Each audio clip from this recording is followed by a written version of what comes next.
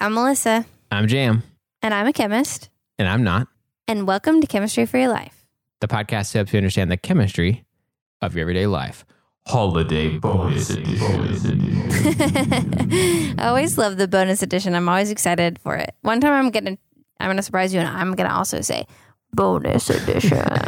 I like to sometimes add effects when I end up editing it later because it's just fun to mix it up. Oh, really? I don't think I realized that you did that. I listened to them, though. I wonder if there's ever been a time that I've done it after you listened to it already the first time. Like last month, yeah. I definitely added some weird sci-fi sounding effects to it. That's fun. At some point. I don't remember if I ever told you about that. Well, I wholeheartedly approve. Okay, good. Well, I'm excited to get into some listener questions. I love Q&R episodes. Yes, let's do it. Are you ready? I'm ready. Okay, this question's from our very inquisitive, great friend, Stephen H. And he asks another superglue question, which I think is great because I think he has asked most of the superglue related questions, actually. But he asked, could you explain why scuffing up a smooth surface helps the glue, superglue, stick to it better? I suspect that is because there's greater surface area. And so there's more places where there's moisture sitting on there and the polymer can form. That's my suspicion. Okay, interesting. Nice. But I did not look into that at all. That was my very brief suspicion, is that scuffing something up, those scratches mean there's more surface area because they're putting a scratch into it. So instead of just a flat surface, there's now more area. Nice. Okay, cool. Dang simple, but that makes sense. I know. I don't have a lot of extra to add to that. So, two of our listeners, Nikki and Anthony, wrote in to tell us about an update on the plastics enzyme. Do you want to explain what they shared with us, Melissa? Yeah, so I was really excited when I saw this. It actually came out just a week or two after we put out our last plastics episode, and I've been meaning to talk about it, so I'm glad they wrote in. But actually, the bacteria that we talked about that had developed an enzyme that could break down plastic, some forms of plastic that they used in making bottles, that they found outside a bottling plant in Japan. So we had talked about how, my next thought would be, let's isolate that enzyme and see how it breaks down plastic. And they did that, and they found that it did break down plastic pretty slowly. But if you paired it with another enzyme that broke down, I think the byproducts that were produced from the first enzyme, it broke everything down much more quickly. And so they did isolate those two enzymes, and they're using it right now to break down plastic, but it needs to be tweaked and scaled up a little bit more until it's available for commercial use. But there was more to that. So we got to see the science from that build on itself. So nice. I've included a link to some of those articles and to a yale.edu article about the science article in case it's a little too dense in our references. So you can go and check those out. But I think that is really cool. I was really excited to see that what we talked about was already coming into fruition because we're a few years behind, so that was really exciting. Nice. Dang, that's awesome. Already cool things happening. Sweet. So Anthony also wrote in and he said that what he imagined for the diapers polymer is called a Hoberman's sphere. So the Hoberman sphere is those, if you're have a kid or were a kid, you probably remember, they have those. It's something that when it's condensed down, it's a tightly collapsed ball. And then you can spread it out to make a big ball. It's like a spiky ball when it's little, and then it expands to make a big ball. Yeah, it's made out of those like little plastic things that kind of like are joints together. Yes, totally. You can type Hoberman's sphere into Google, and a Hoberman sphere will come up, and you'll be able to see it. So it's just one that collapses and expands back out. Hoberman sphere. I never knew what those were called. I definitely had one of those as a kid. Very cool. Super fun. Yeah, I was like, that's a pretty good explanation because it is still the polymer, but instead of being so tightly linked, it's much bigger. for it to, or more gel-like, the texture changes so it can contain the water, but it still is a polymer. Yeah. I think that's crazy. I thought that was a good visual representation, so I wanted to share that. This next question is from Kai on Instagram. They sent us a picture on Instagram of a celery leaf that had been sitting in bleach. What was going on there, Melissa? Yeah, so Kai is a PhD student in Brazil. I actually asked what he was studying and he didn't reply. So he just sent a picture. It was really cool. It was a celery leaf that had been sitting in bleach for a while. And most of the color was gone, which that in itself is a demonstration of the how bleach destroys color episode. And it more quickly destroyed the green than the yellow. So there was more yellow pigmentation left in the leaf than green, which also shows how there's yellow and green present in leaves all the time, and that the green will break down faster. So I thought that was really cool. Is a representation, he said, is a representation of 2 episodes in one picture, and I thought that was really cool. So I wanted to share about it, and we'll see if he can post it so we can reshare it on Instagram. I think that's really cool. Yeah, we definitely should share that. This question's from Nima K. They asked, have you thought of making online chemistry courses?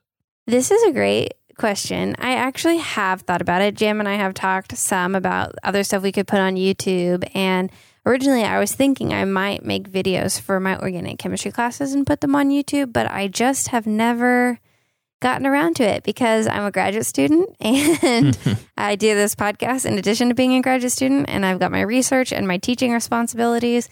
And I also have a life with friends, so it's kind of hard to manage your work and your friends and being healthy and working out and all of that and doing extra stuff. So I'm hoping that once I graduate, I'm planning on moving into the teaching sphere, at least for a little while, and maybe I can make some videos at that time. Nice. Okay, this next question is also from Nima, and they asked, Mel, are you pursuing any field of art? That was a good question. I think they only asked me, Jam, probably because they hate you. Right. I'm just kidding. So that makes sense, though, too. That's what I assumed also. So I was thinking it might be because your work already is art with video and digital and all of that. Right. So, but I was going to maybe say I'd like to hear if you're pursuing any field of art outside of what you already do. But my answer is pretty much no. The only thing I do that's very artistic is making cakes. It's pretty artistic. And I guess ice skating is kind of like an art, but not the way I do it. I'm not there yet, but it is really beautiful and can be very artistic. And we're trying to, make routines and stuff. Yeah. This is more like a dance. So right. That is pretty fun. That makes it kind of more of an art form. But those are my 2 biggest forms of art, I think. I don't do much other art. Right. Yeah, that's interesting. I think I'm afraid I'm going to say something and then later be like, oh man, the more obvious answer would have been this instead. But I know, I was trying to think about that too. Yeah. I think the first answer I could give is that the main thing I do that really is for my own self and doesn't have anything to do with my work is analog film photography. I really enjoy that. I don't just do like tons of it either, but it's something that when I have time to put into, I really like doing that. And it's not for anything or anyone else other than myself. I think that kind of answers the question a little bit. I love music. I play a little bit of music, but just don't do it nearly as much as I used to. So at a different time in my life, that might have been my main answer, but it can't really be anymore. I definitely do some design stuff for fun sometimes. But that doesn't happen as often as it used to. But every time I just get a little bit of an idea and want to make a little design of something.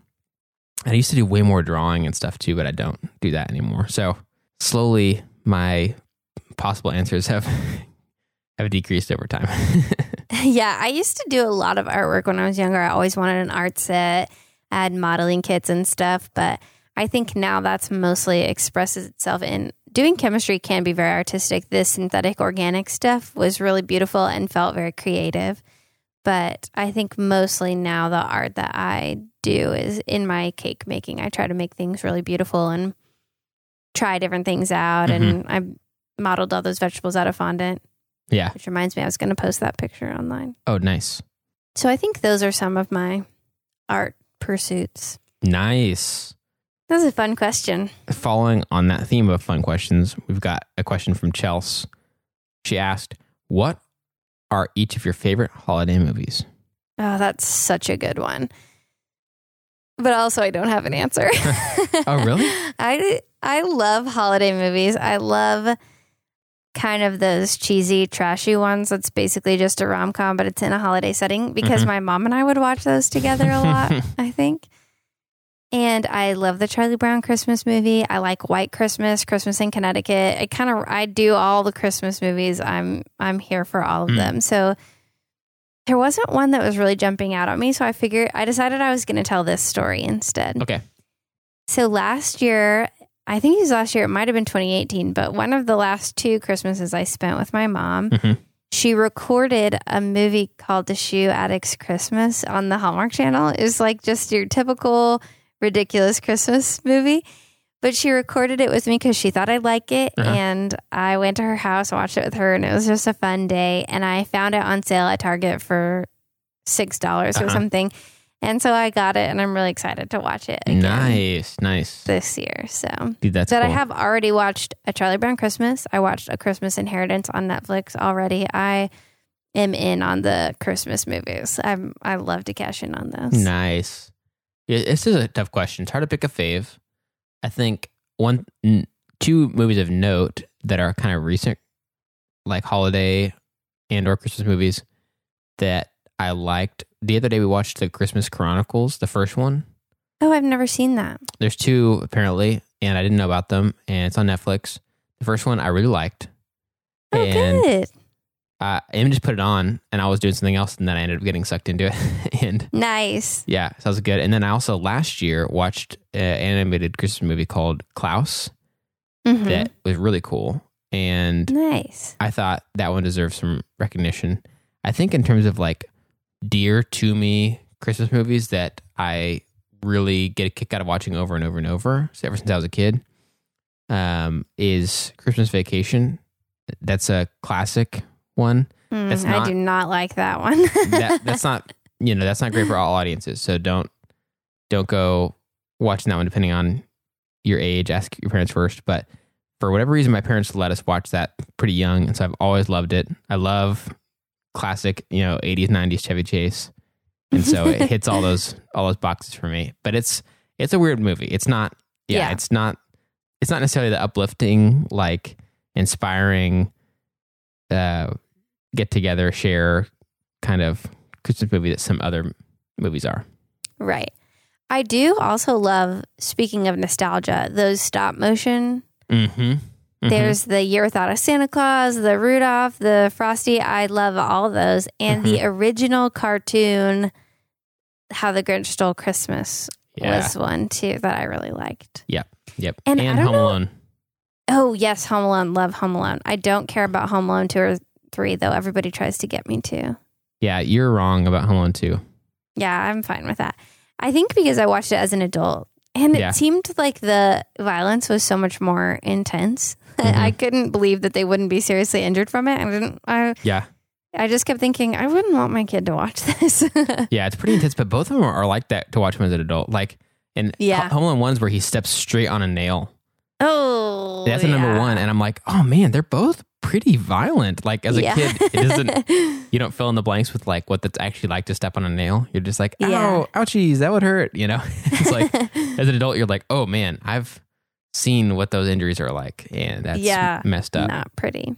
Yeah. I also, this is so random, but at the end of our How the Grinch Stole Christmas VHS, there was a Dr. Seuss video about, it was called If I Owned the Zoo by Joseph McGrew. And it's just a little boy talking about all these crazy Dr. Seuss-esque animals that he would bring in.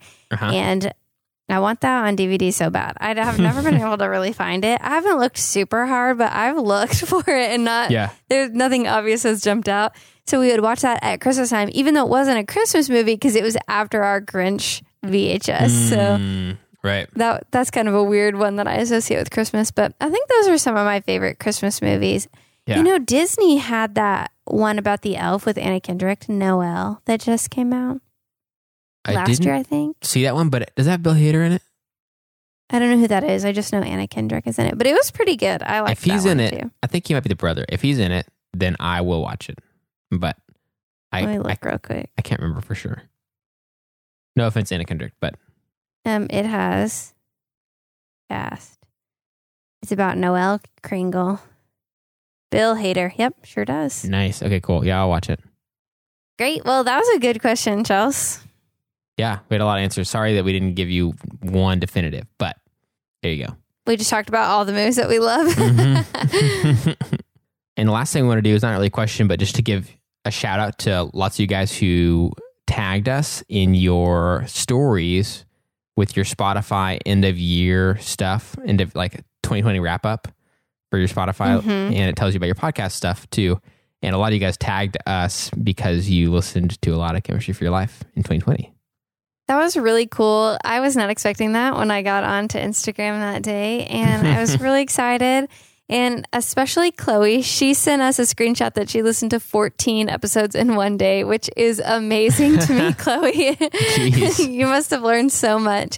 And she also said that because of the show, she's changed her specialism from biology to chemistry to become a teacher in the UK. And that just really made my whole day. It made me tear up a little. It was just a special message. And I've just been there when you're at the burnout and you don't remember why you love chemistry, or you're kind of maybe not appreciating what you're doing as much, and you get really excited about something. And it's just a really good feeling. And so, and someone else, Charles, also mentioned that she was feeling the burnout, and it sort of switched her back on to remembering why she loved chemistry. And so those were just really sweet messages. And I'm just really thankful to you guys, our listeners. We could not do this without y'all. And that was just this sort of special, sweet, unexpected gift. Yeah, that's awesome. And we're thankful for all you guys, even if some of you guys aren't quite at the level of listening to 14 in one day. That's okay. We're still appreciate you a lot. So this episode of Chemistry for Your Life was created by Melissa DeClini and Jam Robinson. And we'd like to give a special thanks to E. Robinson, who reviewed this episode.